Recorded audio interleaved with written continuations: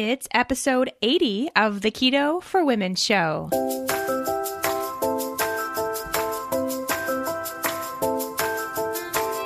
You're listening to the Keto for Women show, and I'm your host and nutritionist, Shawn Miner. This show is designed to empower women to find their own expression of the keto diet to maximize their health and happiness. Now let's get started with today's episode. First, let's chat about our newest sponsor of the Keto for Women show, Natural Red Essentials. I love this female-owned and small business company so much, and what they're really doing for us to try to help us clean up our products, not only for ourselves, but for our kids as well. So important. Karen over at Natural Red has created a whole line of natural and safe products that are free of all the harmful chemicals that are in most of our products these days. Things like parabens and gluten, tree nuts, aluminum, talc, petroleum, all these things that we don't want to be putting on our skin or around our kids either. Instead, she's using things like coconut oil, baking soda, and essential oils, which means they also smell amazing too. I have to tell you, my current favorites, because of the time of year, and also the ones that you're probably going to want to look at for gifts or just to have around for yourself for the holidays, the chai and the peppermint sugar scrubs and body butters. What perfect gifts. They smell amazing. You're going to want to eat them, but don't eat them. Just put them on your skin. And it just makes such a great little gift to give as a hostess or your family members or your friends. Really, really nice products for them to have, and also helping them make the switch to safer products for their skin. They also make great things like bug repellent and hand sanitizers, which are things we're using on our families regularly that are always toxic. And she has found a way to create a non-toxic, very effective version of each, which is so cool. So I want you to go check out Natural Red products. You can head over to naturalredessentials.com and use the coupon code KETO4WOMEN for 20% off your order. That's KETO4WOMEN over at naturalredessentials.com. Trust me, you can get a lot of your holiday shopping done on one website, no question. And you'll get 20% off. How great is that? Thank you so much to Karen over at Natural Red for helping bring this episode of Keto for Women to air. Hey, friends. Welcome back. Thanks, as always, for joining me on this episode of Keto for Women. It's almost the holiday season. Well, I guess it is the holiday season, but it's almost the actual holidays if you are someone that celebrates Christmas. So I hope you all are gearing up for that and having a good time doing so and staying sane in the process. That's important. That also means that it's almost 2019, which is very cool, very exciting. I always just love New Year's. Always good to start on a fresh path. And I'm not someone that's super pro resolutions, but I'm also not anti resolutions either, as long as they're done with the right mentality and in the right aspect of life for whatever you're trying to do. We'll talk about that more coming up, I think. But what I want to tell you now, before we get into today's episode with a really great interview from Steph Lowe, I want to just remind you all that with the start of 2019 also comes the next round of the Fat Burning Female Project. I know I've been talking about it a little bit coming up to this episode, and I just want to remind you all that this is the first time with the newly beautified and updated system that we're using, new course material, new stuff out there in a really beautiful format, really easy to use,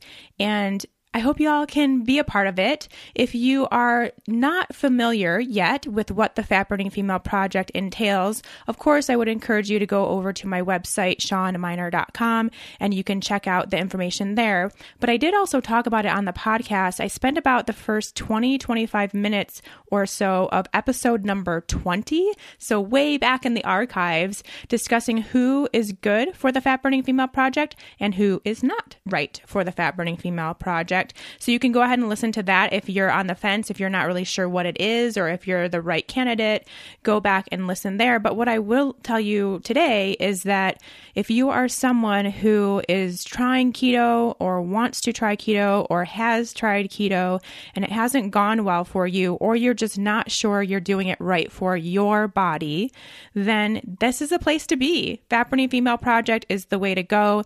It's the place to learn how to do keto right for your body and to be intuitive with it so you can learn to make it a lifestyle and not just the next diet you're on. As we'll learn more next week, I don't really love diets, and I think you all know that about me. So how can you make this something that you do long term for your health goals and really get it into the lifestyle that works best for you? That's what we do in the 6-week course. It's all online. However, there's tons of support from past fat burning femalers, from current fat burning femalers, those that are in your current group, and from myself. I'm deep in there too, in the Facebook group, in the course forum. I do 2 live calls with you during those 6 weeks and answer all of your questions. I'm there for you every step of the way. And one thing that I don't think I mention about the Fat Burning Female Project often that I need to make sure you all know is that really is the first step. It's kind of the entryway into being part of my other courses that are smaller groups, but they are functional lab testing courses. And this is where we really take the time to test your adrenal health, test your hormone health, test your gut health, food sensitivities, blood sugar. We do so through salivary tests, through stool tests, through blood tests, depending on what course you're in. We do so in a small group. I give you a customized protocol for exactly what's going on with you and your health, and that includes supplements and everything like that. So the Fat Burning Female Project is the first step to that. There's no point in me testing those things for you without you already having gone through the first process of just learning more about your body and your needs as far as the nutrition goes, getting into a nice, good state of healthy ketosis the right way for your body, and letting go of some of the stress and rules around your diet. So we do that first, and then we can really look at creating a nice, good, functional medicine plan for you through those other classes. But we got to get through the Fat Burning Female Project first. And you can do that in January. It's coming up. So be on the lookout for that. Always best to get on the email sign up for the class, which you can do so right on my website, right on that webpage, so that you are the first person notified when enrollment opens, which is on January 1st. A lot of you are going to be like celebrating out and about, maybe hungover from New Year's Eve. Who knows what's up? But I want to make sure that you guys remember to sign up for that one-day enrollment because it does sell out. The best way to do that is to get on the email because you will be the first notified as soon as it opens. And then we start, really, you get the materials that Friday, so January 4th, and then we'll start as a group January 7th. So hope you all can be a part of it. I'm looking forward to getting to know everyone so much better. It's been kind of sad for me to not have it going on this November, December. I usually have a class and I didn't this year because it was going through the update and upgrade. And I missed it. I missed all my Fat Burning Femalers. We're still talking over in the Facebook group, of course, but I love getting some new blood in there and teaching some new things to people that they don't know yet. And I really, really missed it. So I cannot wait for January. So excited. All right, now let's get into today's interview. We have Steph Lowe, who is a sports nutritionist over in Melbourne, Australia, and she is also the founder of thenaturalnutritionist.com. She is all about real food living for performance. She's really into the low carb, high fat world, and so today we're going to talk with her all about her place in that space. Without further ado, here is Steph. All right, Steph, thank you so much for joining me on Keto for Women today. Thank you for having me. I'm really excited to be here.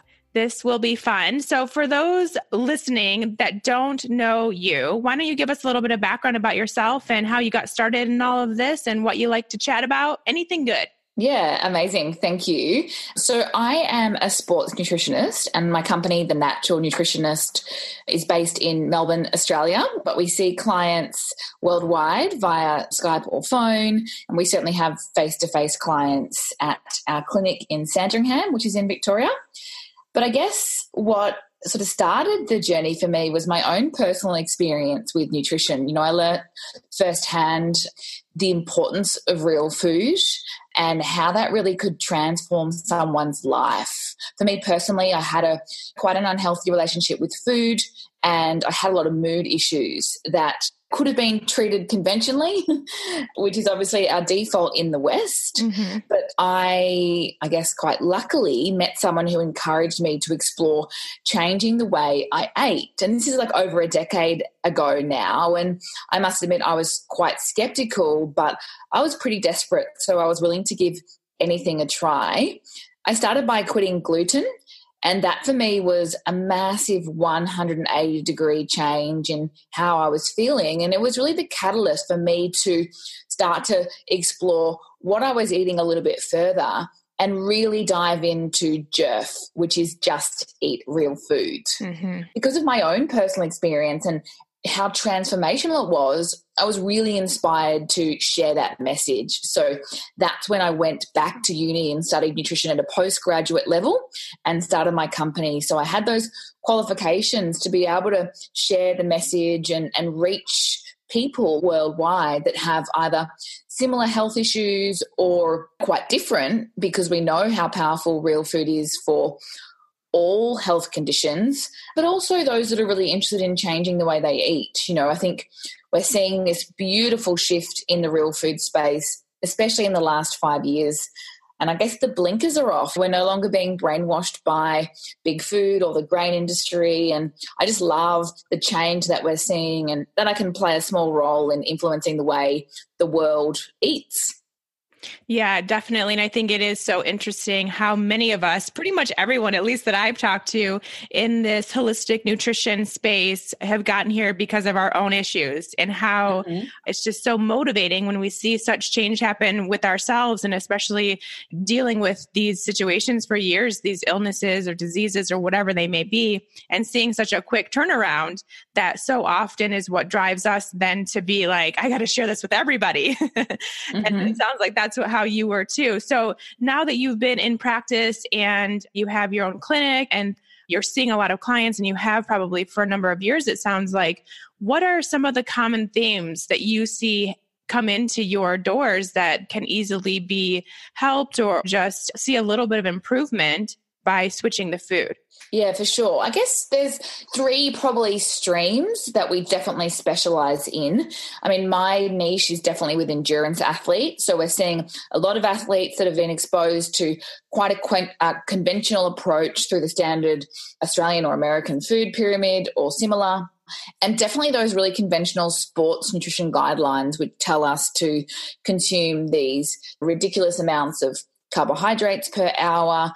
And a lot of people are either having huge issues with those particular recommendations, they simply can't tolerate the volumes they've been recommended, or with that prevalence of the real food message, athletes are really understanding that putting all that refined carbohydrate and sugar in their body is not conducive to optimal performance, recovery, and athletic longevity.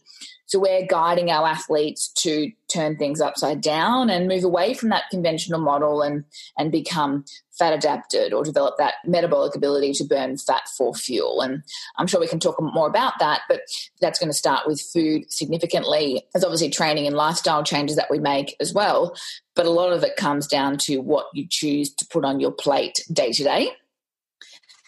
Then we see a lot of clients who are looking to change their body composition. So again, in that sort of conventional model, it's very high carbohydrate. So most people have these huge levels of insulin all day, every day, which is that fat storage mode. And we've been told to count calories and eat less and move more. And we all know that does not work. And it's a huge fallacy in the health and wellness space. So we teach our clients, our audience, how to optimize their metabolism so they can burn fat, and that can be for a body compositional goal. But ultimately, it has some amazing long-term health benefits because we want to keep that insulin low from an anti-inflammatory point of view. And that, again, comes down to what you eat and how you choose to live. And then thirdly, we do a lot of gut health. So whether that's someone that's purely following a Western approach, or if it's someone that's been doing keto for some time, there's often a few things that are being neglected. And, it's different based on the individual naturally, but we like to teach that holistic approach. So we're not just looking at keto or macros. We've got to take a step back and look a little bit broader, considering that all disease starts in the gut, and so too does all health. It absolutely needs to be a huge priority. Yes, definitely. I love all of that. So let's break down each one of those. I think that'd be really, really nice. Let's go back to those endurance athletes. So there's got to be a lot of pushback, I would think, from people who are in this endurance athlete space and have known for years and years and years that you've got to keep fueling yourself with these carbs and the sugar and the goose packs and all that stuff. And you're telling them the complete opposite. So how do you deal with that? Yeah, it's an interesting question. I think initially it was, I'd say probably 6 or 7 years ago, it was really challenging. Like people who would meet me for the first time would look at me like I'd fallen out of a tree, or it was like I was speaking another language because, we've only ever been told to eat the carbs, carb load, take the gels, as you say, and we see these recommendations of usually it's 60 to 90 grams of carbohydrates per hour.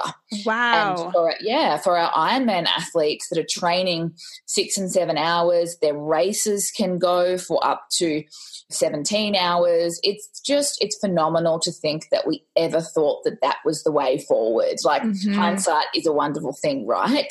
Right. So the way I try and strip things back is to come back to that real food message. Nobody can argue that real food is better than something in a packet or a box or that has a mascot. So yes, a lot of people are very either brainwashed or they feel like that they're getting performance benefits by following that carbohydrate model. But if you really start to get them to think intellectually about the kind of foods that they're eating and looking at the ingredients of the products that they're consuming on their long rides or runs or whatever the athlete is doing, then they can really start to look at things with, through a different lens. You need to have been living under a rock to have not have heard the health implications of refined sugar. Right. And I think if we look at all of the products that are sold in that really Western space, they are all made of sugar. So how can that be beneficial to your performance, to your recovery, and to your athletic longevity? Like simply put, the athlete's number one goal is to create this beautiful anti-inflammatory environment, right? That's how we recover.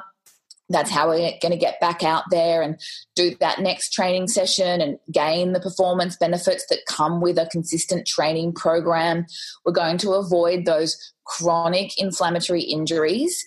And ultimately, we're going to be doing the sport that we love for as long as we possibly can, not retiring early because of issues that are related to either a burnout or, an injury that could have been resolved by addressing the underlying inflammation. So I think it's just a different lens. There are a few myths in the endurance space. One of the biggest ones that we often get is that keto or low carb will make me slow, or keto will make me lose my top end. And what athletes usually mean by that is they don't feel like they've got the same ability to work in that glycolytic system, that anaerobic system. But I truly believe that's just due to either, overtraining, which is a whole nother conversation, or a poorly designed macronutrient or, nutrition plan. Because we don't talk about no carbohydrates. That's, again, another myth that everybody has about the LCHF or the keto space. I hear that all the time. I'm sure you've heard it a million times. Yeah. And, me personally, that's what I'm really key on, uncovering with people. There's carbohydrates and there's carbohydrates, right? A lot of people don't know that vegetables are carbohydrates, and there are some foods that are whole food carbohydrates that do work for some people that are moving more, and especially when there is more intensity involved, your carbohydrate requirements are generally relative to your exercise intensity. So naturally, if you're doing a little bit more glycolytic or anaerobic exercise, you will be needing slightly more carbohydrates. And that's how you keep your glycogen tank full, which is how you keep your top end. So, the natural opposite is true. If you're going too low carb or going too keto, then you'll deplete your muscle glycogen. So you won't have that tank that fuels the high intensity session. So that's where you can feel like you lose your top end. But it's not due to, keto as a whole. It's due to either, being a little bit too extreme or not looking closely enough at what your requirements are on that particular day, because it will change. Mm-hmm. Yeah. And don't you find that these kinds of athletes also usually have a really easy time getting in and staying in ketosis, even with this additional carbohydrate that they need to fuel their glycogen stores? Yeah, absolutely. And there's so many factors, right? But there's also, previous history, like whether there is an underlying degree of carbohydrate tolerance or intolerance. Genetics play a role. But, exercise intensity, because naturally you're going to utilize those carbohydrates much more efficiently than someone that's either, sitting fairly still, has a sedentary job, or preferences more aerobic activity, or, things like yoga and Pilates. Right, exactly. Yeah, I think that's so fascinating. And do you see that there is a difference in, I guess, the performance of the athlete, whether they are just doing low carb versus actually making sure to get in ketosis? Do you see any change there? That's a really good question, actually. I think probably the myth that I feel in this space is that you need to be in ketosis to be burning fat. Mm-hmm. And I think that, as long as you get your carbohydrates to the right level for you, and obviously balance out the proteins and the fats and fix your gut and all the things that we'll cover, right, you can definitely still be burning fat. And that's what you want to be using, that tank, that diesel engine, for the majority of the time. Definitely anything sedentary during the day and all of the aerobic sessions. I just think that as long as you don't take the keto too far, like we always talk about the addition of some whole food carbohydrate after a high intensity session. So that's in the hour. And so the mistake that people make is that they start to fear certain foods like bananas and sweet potatoes, which I think still have their place as long as they're like timed well. And I guess then, we want to make sure we're taking a step back rather than looking at things too insular, because I really don't want people to be afraid of whole foods. Right. Yes. And I totally agree. And I'm the same. I give the same advice, especially for those that are active. Now, can you, just for those that aren't necessarily endurance athletes, but do work out and do want to know more about this, can you give some examples of what would be kind of that more aerobic type workout versus the more glycolytic type workout, so people can kind of see where they fall? Yeah, for sure. Aerobic can be defined by conversational pace. So that might be like a jog that you're doing with a friend that you would call easy or recovery. And then the same would apply for any other kind of cardio, whether it's on the bike or in the pool. Your heart rate just needs to be in that aerobic zone. So you can there's a formula that you can use to actually work that out. Obviously, it's only helpful if you're tracking your heart rate. Right. But we use Dr. Phil Maffetone's 180 formula. So there are some nuances to it, but quite simply, it's 180 minus your age. Let's say you're 30, then 150. If you're under 150 beats per minute, that's defined as an aerobic session. And if you're above 150, then that's anaerobic or glycolytic. So it can be lots of different things. As I mentioned, it could be yoga and Pilates. It really can be anything that you enjoy. But yeah, if you're not tracking your heart rate, you need to go off things like conversational pace, or, you might even be a little bit more old school and look at the RPE scale, which is that rating of perceived exertion that you might have heard about back in uni or back in the study days.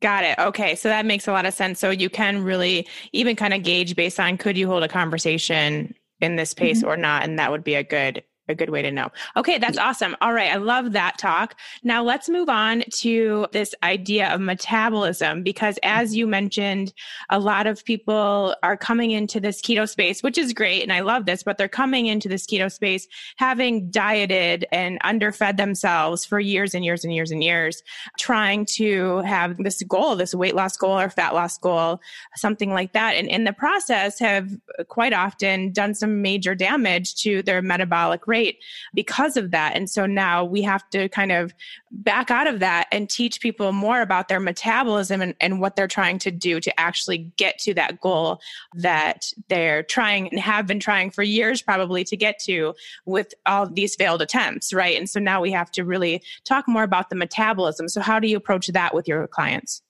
Yeah, it's a big one. It's really challenging because unfortunately there are a lot of people that have been exposed to that calories in, calories out model. And as you say, there's going to be metabolic damage associated with essentially being in some degree of starvation mode for a very long time. So yeah, that's quite challenging. I think initially we've definitely got to have that conversation around like the petrol versus diesel tank. So what I mean by that is, if you're eating more carbohydrate-rich foods, which you naturally do when you're counting calories, right? Because one, we've been told that fats are so bad for so long, and two, we know they're more than twice the calories than a carbohydrate or a protein. So by default, anything that's low calorie is low fat, and that generally stops your body from being able to burn fat. So you're in that sort of petrol where you're needing to eat quite frequently, again, which makes you more bound by your appetite, and you've got the blood sugar roller coaster that's associated with that. So we really need to break that down and start to, teach someone about the benefits of switching that petrol tank over to a diesel engine, which is when you've got the ability to burn fat for fuel. So, the great thing in that space for many people that have come from a diet background is that, they've finally got control of their appetite for the first time in their life. Gone are the days of, I used to be there. I used to count down the minutes until it was 2 hours since my previous meal so I could eat again. And when you do keto, as you know very well, when you address the metabolic issues, you can go 5 or more hours with no hunger, amazing blood sugar control, great satiety, no cravings, and the benefits continue. And I like to sort of explain how that can be a part of the process. Now, you kind of need to experience that firsthand to believe someone when you've only been doing, eat every 2 hours to speed up your metabolism myth. But it is a fairly immediate change. Fat loss takes time, so it's not the first benefit that you want to be tracking, nor do I want it to be your first goal. By all means, have it as a goal, but you've got to think about those more important goals, like what you can notice straight away, like has your energy improved?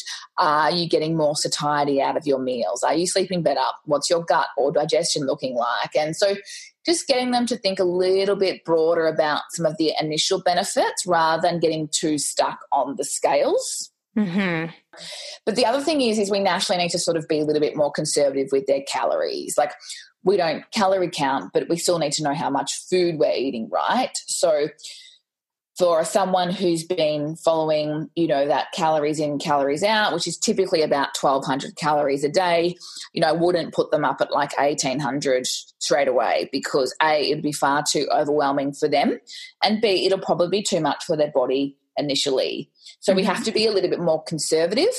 So we wouldn't typically dive straight into my standard LCHF macronutrient balance, which is, 60 to 65% fat. But we can definitely work our way there as we address the underlying issues, look at the gut health, and essentially heal that relationship with food. Right, because that's even just to bump it up at all is very hard for someone to really grasp. But that has been kind of working on this calories in versus calories out mentality for so long, like we all have, and breaking that, and I know this firsthand, and you probably do too, breaking that idea to where you actually do need to fuel your body appropriately, and you don't see the changes that, if you start severely cutting your calories, that you do initially see. You're not losing like 5 pounds a week like you can sometimes when you're on this crash diet. And so it's really hard to break that cycle because we're still looking for that immediate gratification. We still have a hard time believing that this is what we actually need to do. So yeah, I think it's really great to kind of slowly work into that, but then also really work on breaking that mentality too, and not just make it all about the food, but find something else that you can focus on. Yeah, definitely. And it is a process. It's not going to happen overnight for someone that's essentially been counting calories and has been afraid of fat for their whole life. Like we're talking decades often. So it is a process, but I think the education is a huge part of it because then they understand it more than just being told to eat less and move more, which is essentially is as far as the education used to go. Right. And there was nothing to back it. And yet we believed it for some reason. Yeah. Hindsight again, huh? Before we move on with this episode, just a quick reminder to go ahead and check out our Keto for Women sponsor, Fat Fuel Company, over at fatfuelcompany.com. They are making pre-packaged little pouches of our fatty drinks that we know and love, like our fatty coffees, our fatty cocos with the MCT oil powder and the coconut oil powder and grass-fed butter powder, all with organic coffee or organic cocoa.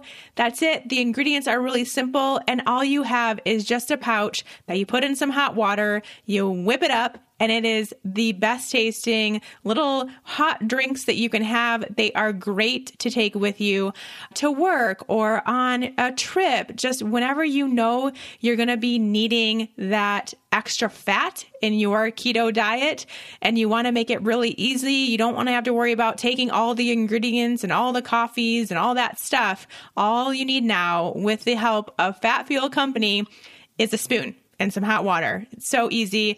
I want to make sure you give it a try. You can head to fatfuelcompany.com. Use the coupon code KETO, 4 women for 20% off your order. That will be at the Amazon checkout. Once you have gotten all of the stuff you want to try from Fat Fuel Company in your cart, make sure you add that coupon code to your Amazon order for 20% off. You guys are going to love it. They are great snacks. They're great breakfasts. You just want to have them around just for all those inconvenient times where you need more fats or you just want something warm. That's fatfuelcompany.com. So, okay, that's great. Now let's move on to that third person that you see so often, which is people with gut health issues. And I think that you would agree that this kind of gut inflammation or just even some sort of overgrowths or, microbiome imbalances is just running rampant at this point in our culture, and having gut health issues is just so common. But there is a way out. There is something that we can do about it.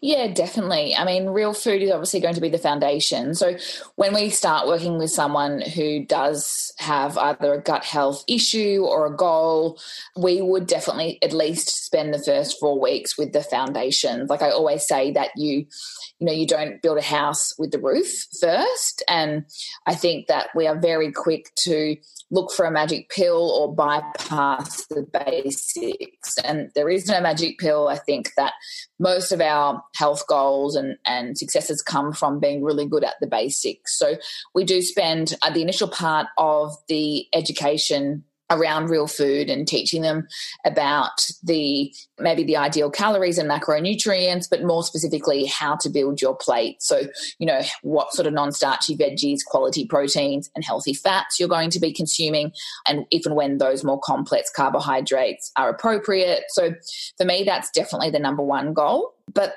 I guess it's going to be very individual naturally. The step after that, in my opinion, is to really focus on what prebiotics we are getting.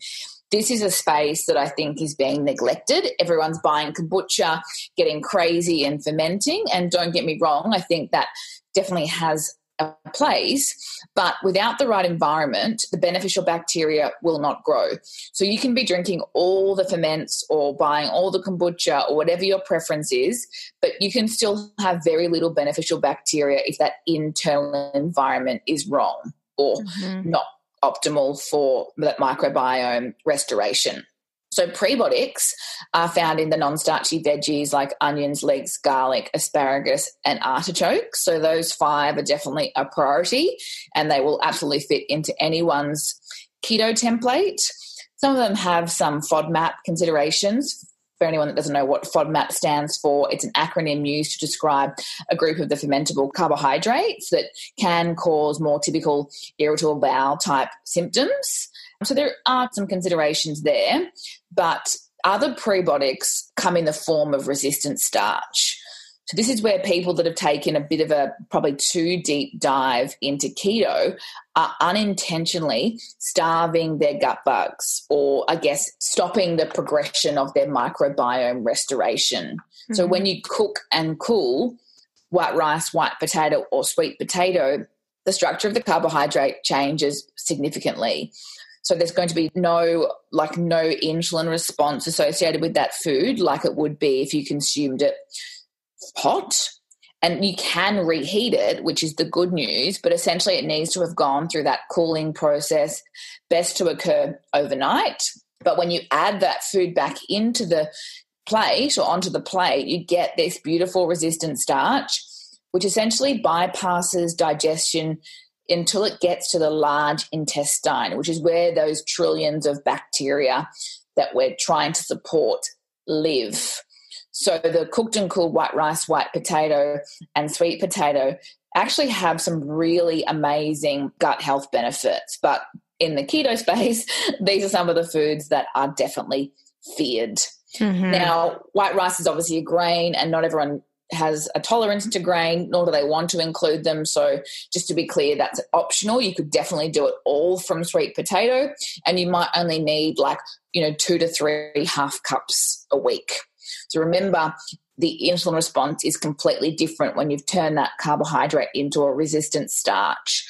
So unless the overall picture is quite imbalanced, you can definitely still stay in keto with the addition of that gut health food. Because it can be just such a small amount, even per day, a bite or 2 per day could really still get that benefit. Yeah, anything counts. And it is something to be gradual with, especially if you've now just had an epiphany that you've been eating no prebiotics. You've got to start gradual, because you can get more of those IBS type, the irritable bowel syndrome type symptoms, whether it's gas, bloating, or changes in bowel habits. If you have too many prebiotics, that's something to keep in mind, that when it comes to gut health, gradual is always best. Right. So that would be good for a person who's kind of been dealing with some, just not feeling all that great in the gut health space, but has been taking their probiotics and eating their fermented veggies and still not seeing a whole lot of benefit. That would be a step to consider. 100%. It's the first thing that you should do. But if you are already doing the probiotics, then yes, make sure you're including those prebiotics so that the probiotics can actually survive. Yes, that's a very good point. All right. What else do you see that goes on quite commonly in our guts that we're not addressing, that we don't even know exists perhaps?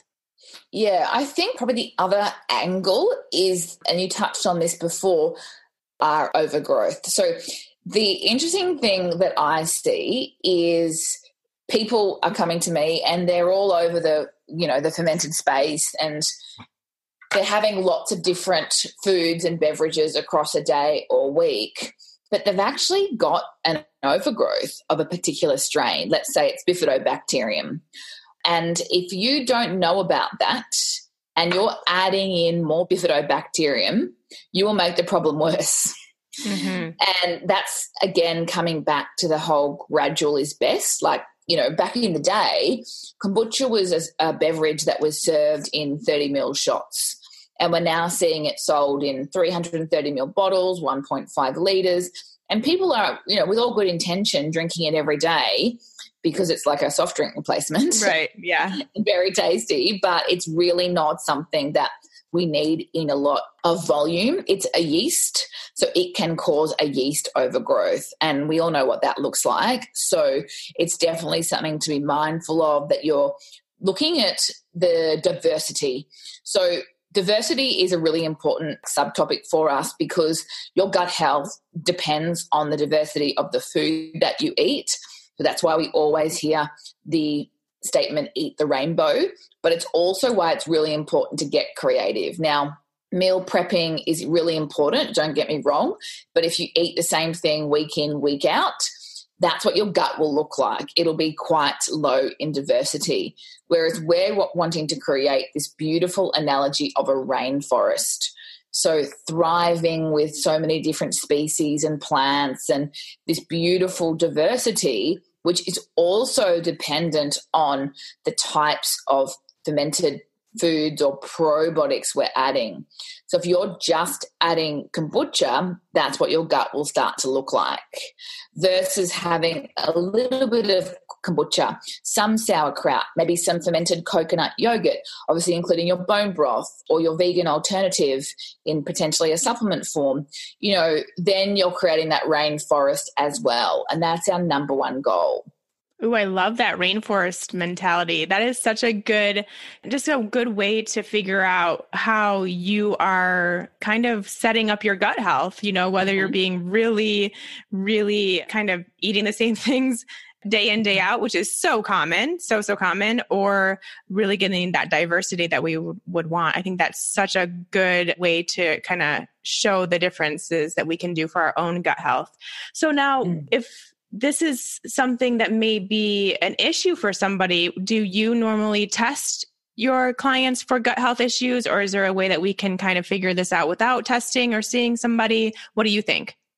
Yeah, my favorite mantra is test, don't guess. Yes, me too. And a lot of people have a bit of an epiphany when they think about that intellectually, because they realize that they are just guessing what's going on in there and hoping for the best. And unfortunately, I see so many microbiome tests with very little beneficial bacteria in people who are all over the gut health space and the fermentation and the probiotics and so on. So I'm not saying it's a waste of time, because there are still benefits to those beneficial bugs passing through the gastrointestinal tract, but essentially it's not creating the desired result and you don't know about it. And there's obviously so many implications. So, what we haven't discussed is the role of these microbiome. I don't know how much you guys have covered it in the past, but really simply, their main role is to digest our food. So they allow you to break down the food and access nutrients from the food that we eat.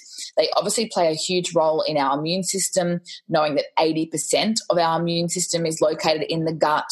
And they have a massive role in the production of our neurotransmitters, our happy hormones like serotonin.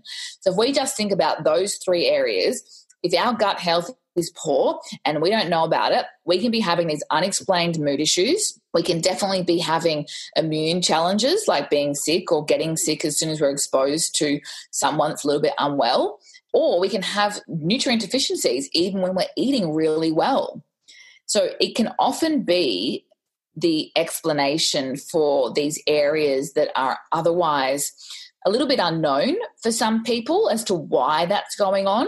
So I love doing microbiome testing. It's a simple stool test that you usually send off for analysis in the lab, and then the report is sent to you or your practitioner. And it's really important to work with an experienced practitioner who can identify the imbalances, but also the priorities. Most people have many different imbalances to deal with, and going in and bombing it and trying to do everything at once will end in tears, quite literally. Mm-hmm. So it's really important that we look at what the priorities are, and it's like a step change approach to restoring the microbiome. So understanding what's most important and putting a plan together to address that and add on over time. It's about a 6-month journey, and you really can't rush these things. So it's important, again, gradual. We keep coming back to that gradual approach. Yeah, and so important to actually take the time and even the financial implication to get tested if you have any interest even, or any sort of gut health concern or anything, because you really can find out so much more about your health and your gut health. And it is so important for the rest of your health and your body and just everything, your mood, like you mentioned, everything. So it really does make a huge difference when you can find that out about yourself. So I think that that's really important that you note how much you can learn just from these simple tests. Absolutely. So we've talked about these three kinds of people that you see most often. I would say most of the people listening right now can see themselves in at least one of those. So I want to kind of group them all together now and just hear how maybe in general, what you do to, like, do you recommend keto for all these people, or how do you determine who it's good for, who it's not good for? Are there any special considerations we need to know for any of these groups? Yeah, definitely. I mean, it kind of depends on what your definition of keto is. Like, we have slightly, like, I guess, more sliding scales when it comes to the macronutrient recommendations. So someone that, like, if we go back to our third group, the gut health group, in most cases, they need to be keto more than anyone because they're dealing with an overgrowth that is usually created from a high carbohydrate or high sugar diet. And we obviously really want the anti-inflammatory benefits while we're working, especially through that initial acute healing phase where there is a lot of inflammation and potentially leaky gut. Now, there obviously you can have huge gut health issues and still be trying to do endurance exercise. Right. It wouldn't be my preference, but I think the healing journey should be the first priority. But if it is someone that is doing more anaerobic activity, then they would be having more resistant starch. So not necessarily any other carbohydrates like fruit at this point in time because of maybe the potential overgrowth that we're dealing with, but more resistant starch to give them the ability to top up their muscle glycogen and recover from those sessions, but still keeping their carbs pretty low while they're focusing on that healing journey. Endurance athletes, I mean, hopefully most endurance athletes are doing about 80% of their work in the aerobic zone. So that's that conversational pace that we were talking about earlier. So they wouldn't need anything more than the non-starchy veggies, quality proteins, and healthy fats. So that would definitely fit into like a macronutrient split of 15% carbs, 20% protein, and 65% fat. But we might need to just tweak that a little bit if and when they're moving into a more high-intense block or closer to race day when there are some of those key sessions where naturally we'd be putting some carbohydrates in that post-training meal. And then our third group was, I mean, fat loss, absolutely. Again, it comes down to what sort of exercise they're doing, but these are the people that in general have a greater degree of carbohydrate intolerance. So if we think about the biggest example of carbohydrate intolerance is type 2 diabetes, and then we go all the way up to this spectrum where you've got someone who's usually a male who's very lean and doing a lot of exercise. They would be at the sort of top end of the, we'd still put them in LCHF, low carb, high fat, but they would be able to tolerate so many more carbohydrates than anyone else on that spectrum. And fat loss, if you're overweight, you're generally down towards that bottom end of the carbohydrate intolerance spectrum. So naturally your carbs need to be lower to heal that underlying carbohydrate intolerance. But over time, you can reverse that. That's the great news. It's definitely reversible, just like type 2 diabetes is, provided it hasn't been completely unmanaged for decades, of course. But yeah, I think absolutely keto is amazing because naturally we want those insulin levels to be low, which teaches our body to burn fat. And obviously initially we can burn dietary fat, but eventually we'll be burning our body fat for fuel. And that's the best way to achieve those body compositional goals without any starvation or even really needing to count calories at all. Right, which is so nice and so freeing. That's what I say about my keto journey is this really is the first time ever in my life that I felt free around food because I have that new mentality, which is so, so nice. And I want more people to have that for sure. So then it seems like within this, of course, you would also promote the ability to kind of find your own version and maybe tweak what you're doing to find what works for you. Is that something that your clients really are able to do? 100%. I think this is a great point. Like, it's really great to work with a practitioner, and I highly recommend that for someone who's looking for, I guess, that whole holistic, well-rounded approach. But at the end of the day, you're the one that's living and breathing it. You know how you feel after a different meal. I think a little bit of trial and error or tweaking can give you a lot more insight as to whether things could be improved, but also remembering that it is an evolution. So what you start with probably won't be what you do more longer term, especially if you are dealing with more of an acute health issue or gut health issue. So it's important to look at things with that evolutionary lens. And yeah, I think that trial and error will give you a lot of insight into how particular foods are tolerated by the body, but also whether you need less carbs or more protein or whatever it might be. Right, definitely. Do you have any people that come into your clinic that when you tell them to eat more of a low carb, high fat, I know we talked a little about the fat fear and stuff, that just think you're crazy?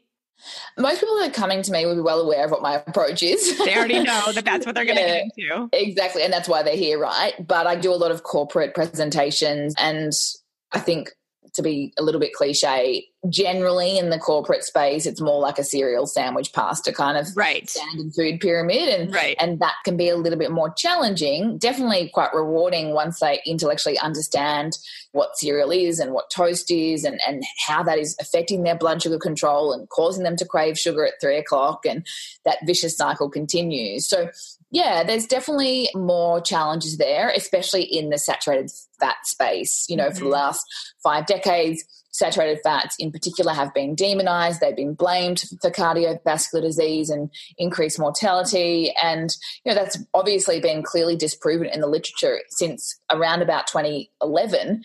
But it's, again, for many people, all they know. So hearing from a nutritionist that they can have grass-fed butter for the first time, they look at you like you've literally fallen out of that tree. So it takes time to break down those barriers. But if we come back to that real food message, and, you know, butter to margarine is a perfect example, because we all know why margarine was created, right? It was to keep that, I guess, ingredient in a low-fat era and to make a lot of money for big food. Right. When we were told to demonize foods like butter, when, you know, we went to our doctors or whatever that conversation was all those years ago.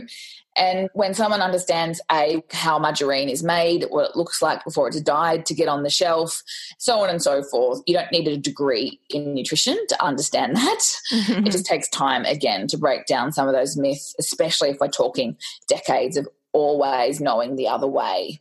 Yeah. And like you said, no one can dispute the fact that real food is best. So if we start there, you know, I think we can slowly start building on. And of course, everyone listening to you today does not think you're crazy. They totally get it. We're all about the keto, but it's nice to hear specific people that this would be good for and things that you see and nuances there. So I'm glad that we had that chat. So tell everyone a little bit more about what you're working on now, where they can find you if they want to learn more about what you do.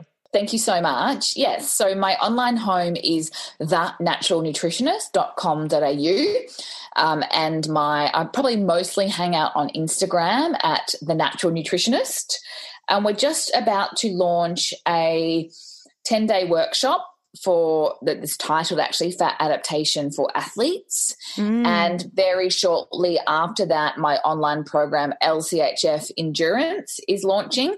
It's a 12-week program for athletes who want to learn about real food, how to transform their metabolism and become a fat adapted athlete. So we've already got a beautiful community online, and you can find out more and join us at lchfendurance.com.au. And then last but not least, I have a book coming out November 27. It's called Low Carb Healthy Fat Nutrition. It's been my labor of love. It's, I guess, what I've been doing at the Natural Nutritionist for the last 7 years, working in that LCHF space. And we put together this amazing book that has so much education around a lot of the things that you and I have discussed today, meal plans, including those that want to lose body fat, those that are looking to use LCHF or keto for type 2 diabetes management, and definitely our endurance athletes who are looking to become fat adapted.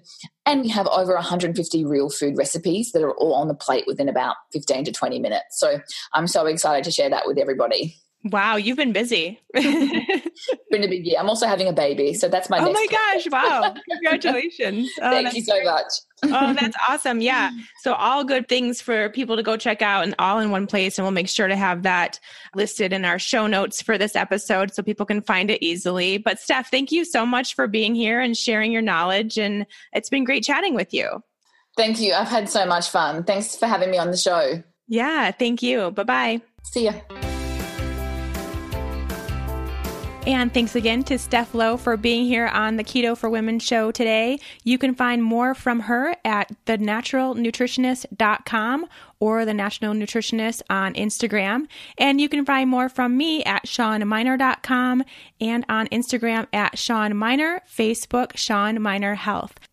Thank you to everyone that has already left a review over on iTunes for the show. It means so much to me to hear your positive feedback. If you haven't already done so, I'd absolutely love it if you could take just a second and head over to iTunes.com, look for the Keto for Women show, and leave that review for the show.